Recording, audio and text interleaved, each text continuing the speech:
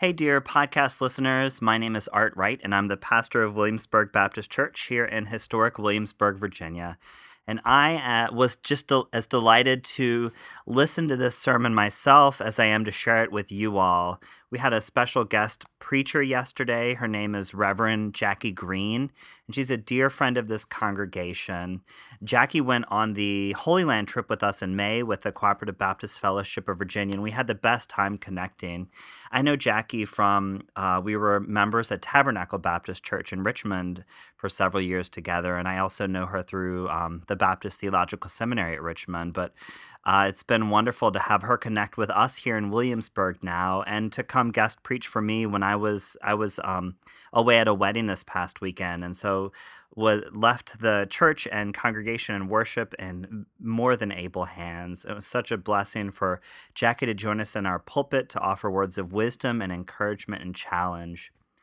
Jackie's sermon is based on 1 Kings chapter 3, verses 3 through 15 and 28, or you could just read the whole chapter. It's the story where Solomon, God asks Solomon what his heart desires, and Solomon asks for wisdom of all things. And Reverend Green's sermon is entitled Wisdom from the Mountaintop. Hope it's helpful for you as you wonder and wrestle with what it means to be people of wisdom and people of faith in this world. I should say that I had a hard time figuring out how to splice the beginning of this sermon, and so Lana Cole read scripture and has a short little commentary on our trip to the Holy Land before Jackie launches into her sermon, so I hope that will make sense. We really are glad you're listening. If you want to find out more about us, you can head over to williamsburgbaptist.com. You can also find us on Instagram and Facebook. We try to keep those pretty up to date with things that are going on in the life of the church. Again, we really are glad you're listening. I hope this sermon is helpful to you. God bless.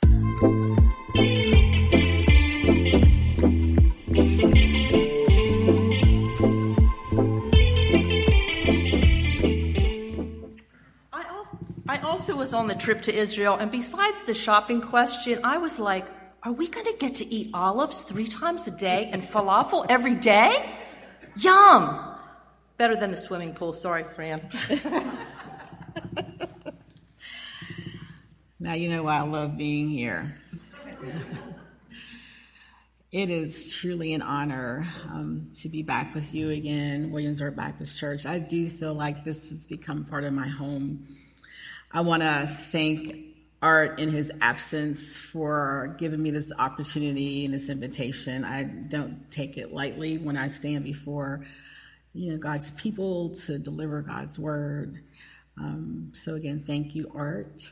Art and I actually met when I was in seminary. Art was my professor.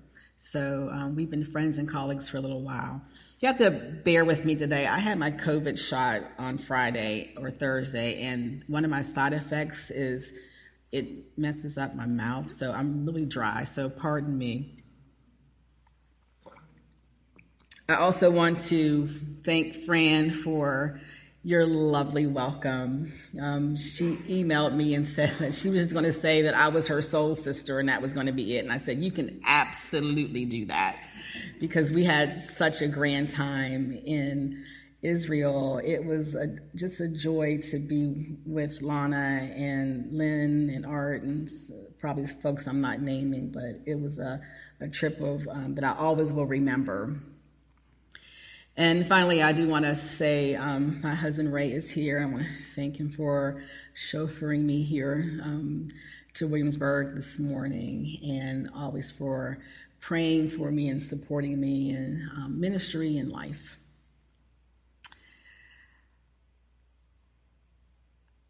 I believe that everyone in this place has heard all or part of the iconic speech given by the Reverend Dr. Martin Luther King Jr.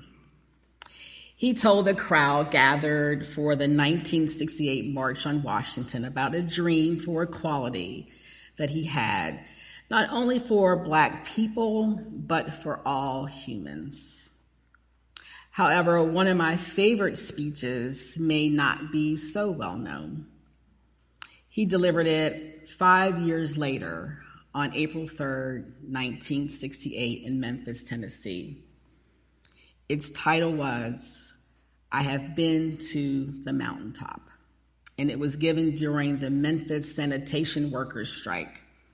It was reported that Dr. King had come back to Memphis in order to restore a nonviolent approach to the civil rights movement in Memphis after there had been so much violence in the city during that time. I like this speech for a couple reasons. First, Dr. King's preaching style truly captivates me. I love the sound of his rhythm and cadence and the way he has his oratorical eloquence. In fact, in this speech, his words seem to carry me along with him on a theological and spiritual journey. If you haven't heard it, I really encourage you to listen to it because in his introduction, he describes a personal conversation that he has with God. And I suppose it was during a time of meditation. And King said God had asked him a question.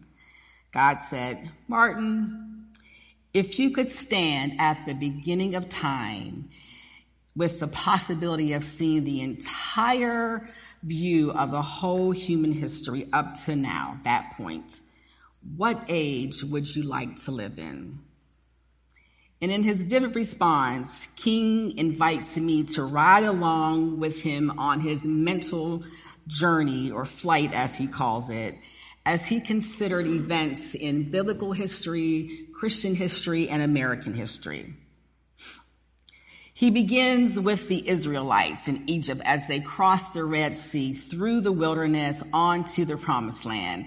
And then he goes on to say that he would stop in Greece during the Roman Empire, in the Renaissance, and on to the Reformation.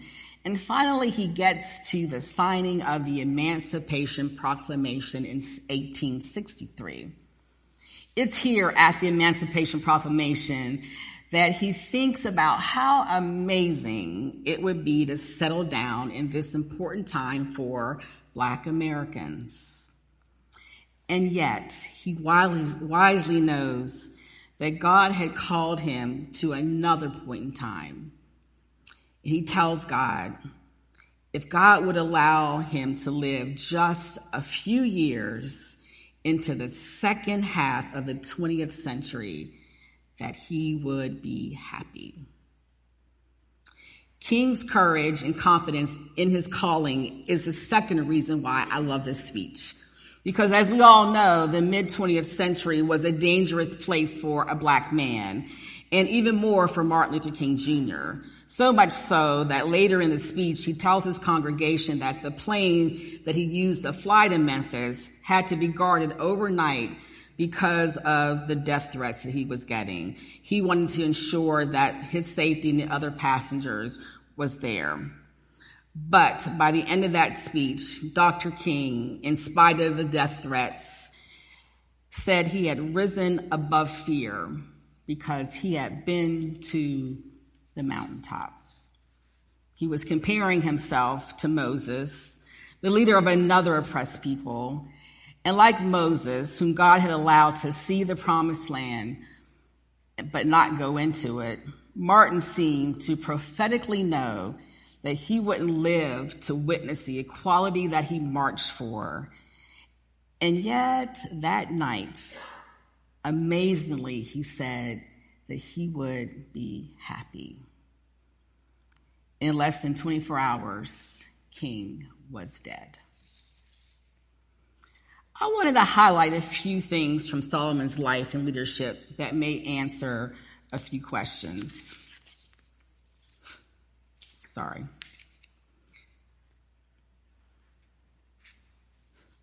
As I reflected on the text today, King's speech floated into my mind, and I wondered about the wisdom that he had received on that metaphorical mountaintop.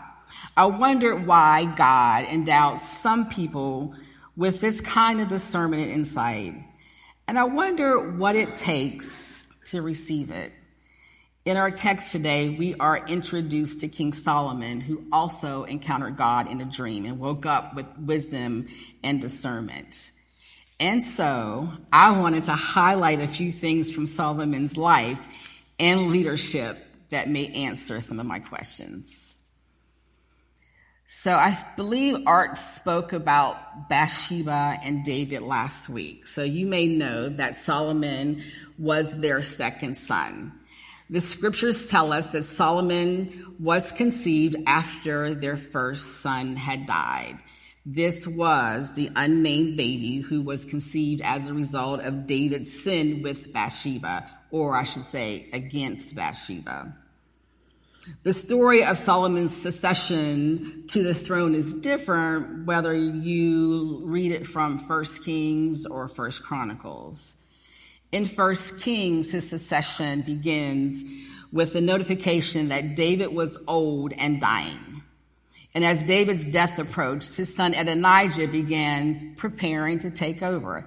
Adonijah was David's oldest living son and the natural successor to the throne. But Bathsheba, at the advice of the prophet Nathan, persuaded David to officially name Solomon as his successor. And this caused a little family uproar. In my research, I read from Will Gaffney's book, Womanist Midrash, and she writes that David had fathered 19 children with at least 6 different women. She writes that some of the children's mothers were unidentified, which is why there may even be more. And with that family dynamic, it's no wonder that 1 King includes the rival between Solomon and Adonijah over the throne. However, in 1 Chronicles, Solomon's transition to the throne is much more civil. In this account, David claims that Solomon had been chosen by God, and it gives no exact indication of a rival between Adonijah or any of his other brothers. Throughout the Bible, Solomon's life is associated with wisdom. He is even considered being one of the wisest people.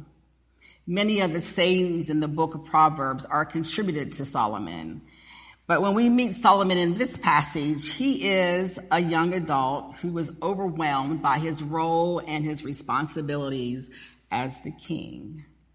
Scholars agree that Solomon was probably about 20-ish when he assumed the throne. And as I read about his age, I was instantly reminded of the late Queen Elizabeth II, who died last month. She was also crowned about at age 26. And in comparison to what we're told about Solomon's path to the throne, I read that Elizabeth was prepared and trained for her role as queen immediately after her father unexpectedly became King of England. So now, for those of us who are older, think about your own years as a young adult, if you can remember back that far. What was your life like? I know mine was a little interesting. Young adulthood is a time of discovery, right? Emerging science says that the human brain doesn't fully develop or mature until about 25, which explains some things that my 2 young 20-year-olds say to me sometimes. That prefrontal cortex is the decision-making part of our brain, and it is responsible for a child's ability to plan, to think about the consequences of our actions, and to solve problems. And I also have to say that it's a privilege when a young person is able to ease into the young adult years with the guidance of parents or trusted mentors, because that's not always the case for people who are living in poverty, who endure traumatic experience, who are bullied, or have social dynamics in general, or have the kind of family drama that we imagined, or that I imagined, went on in David's household. 19 children, 6 mothers, drama. I first attribute to Solomon that his life of wisdom came through worship. In verse 3, Solomon is worshiping God on Mount Gibeon. He is showing his love for God by sacrificing burnt offerings on the altar. In contemporary times, we have associated worship with what we do in church on Sunday mornings, right? During the pandemic, we have had to alter or pivot around the way we worship, or the way we've become accustomed to worshiping in a church building. And I'm not sure about here at Williamsburg, but when I returned to Tabernacle in the summer, I noticed a few faithful members were absent from the pews. Beginning next week, Sunday will be a regular work day for me again. Technology and sociology, societal norms have made how we worship different in the 21st century. However, the text says that Solomon loved God. And isn't that the true essence of worship? Loving God with our heart, our mind, and our strength. What does your worship consist of these days?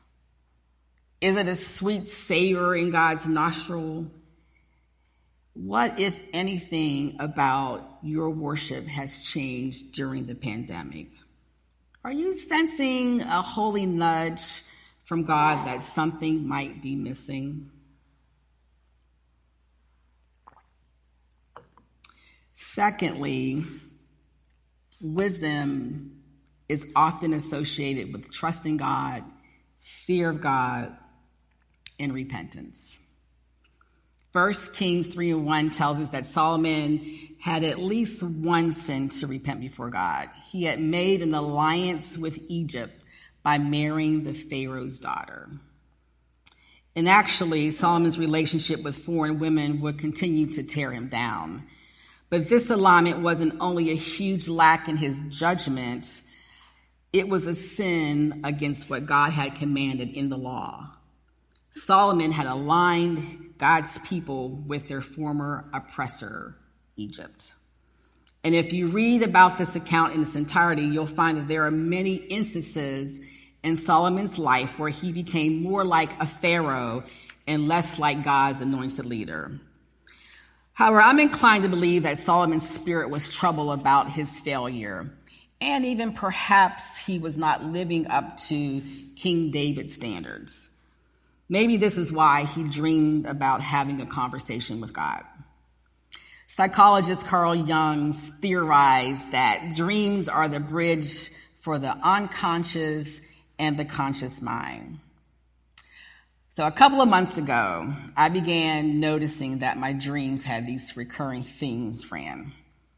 Several nights in a row, I dreamed about women, children, and babies. So I became curious about what these symbols might be telling me, and I did a little research into Jung's theory. And so what I read seemed to suggest that something about my subconscious was trying to connect with my inner child, or something about birthing or creating. I don't know. But the creative process kind of intrigued me. So guess what I did? I enrolled into an art therapy class. I'm learning how to paint mandalas. I figured I could explore my inner child and unwind from the intense work that I do at the hospital at the same time. I have not painted since the 4th grade, so I will let you know how it turns out. Connect with me on social media, and you might actually see my finished product. We don't like to talk about repentance in church anymore. Yes, God's love and grace are always present. Guess what? So is sin. Solomon's dream seems to point to his failures. Maybe he questioned himself about the political alliance he had entered into with Egypt. But it seems like he was less worried about that, and he was more worried about his inexperience as a leader. And he desired to do better. And that's the definition of repentance, right? wanting to change. Every now and then, we have to remember how much we need God's power in order to change. I'm not going to stand here and suggest what kind of sins there might be here in this room. But know this, every day we are given the opportunity to die to our false self and to live into our true self. I like the way Ruth Haley Barton says this about the true self. She is a Christian leadership expert, and she says that our truest self is the place where God's Spirit witnesses to our spirit and enables us to live like people who are created by God and redeemed by God. Can I say that again? Our truest self is the place where God's Spirit witnesses to our spirit and enables us to live like people who are created by God and redeemed by Christ. Finally, from Solomon's life, I see that wisdom is necessary if we want to administer justice appropriately.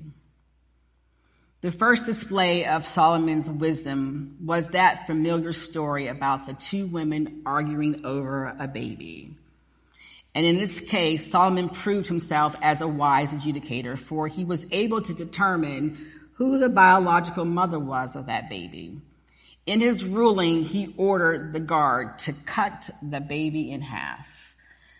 Solomon discerned that the real mother would want to save her baby's life, even if it meant she would lose him to the other woman. In another passage, it says that God gave Solomon wisdom and understanding that was beyond measure. It was like the sands of the seashore, and it surpassed the wisdom of all the people in the East and the wisdom in Egypt. When I read this verse, the Supreme Court confirmation hearings for Ketanji Brown Jackson came to my mind. Last February, President Biden nominated Jackson to become the 116th Associate of the Supreme Court. She was also the first Black woman to ever receive this nomination. Biden stated that what made Justice Jackson an outstanding candidate for the Supreme Court was that she was exceptionally well qualified, she was experienced, and she displayed an even-handed approach in the administration of justice. In fact, Justice Jackson is more qualified and has more adjudication experience than any of the former or current justices on the bench.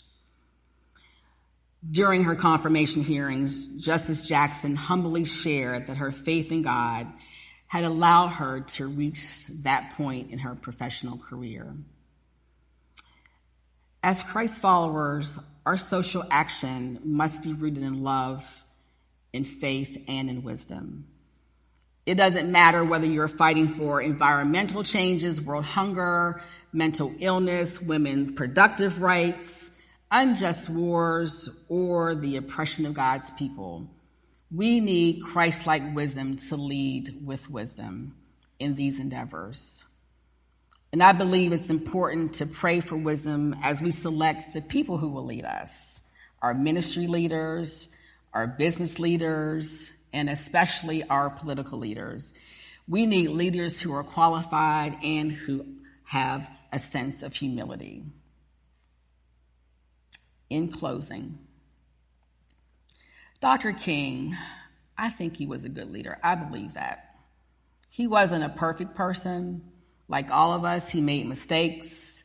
He did things that displeased God and caused others to question his integrity at times. However, I do believe that his heart was grounded, and his heart was grounded in worship and also in repentance. And that's why I believe that Martin Luther King could say that night in Memphis that he wasn't concerned of what would happen to his 39-year-old life, because he was sure that his leadership in the civil rights movement was guided by his faith in God. And in the end, his work glorified God. So today, if you are lacking in wisdom, I want to encourage you to return to the mountaintop, like Martin and like Solomon, and let God speak to you anew. Amen.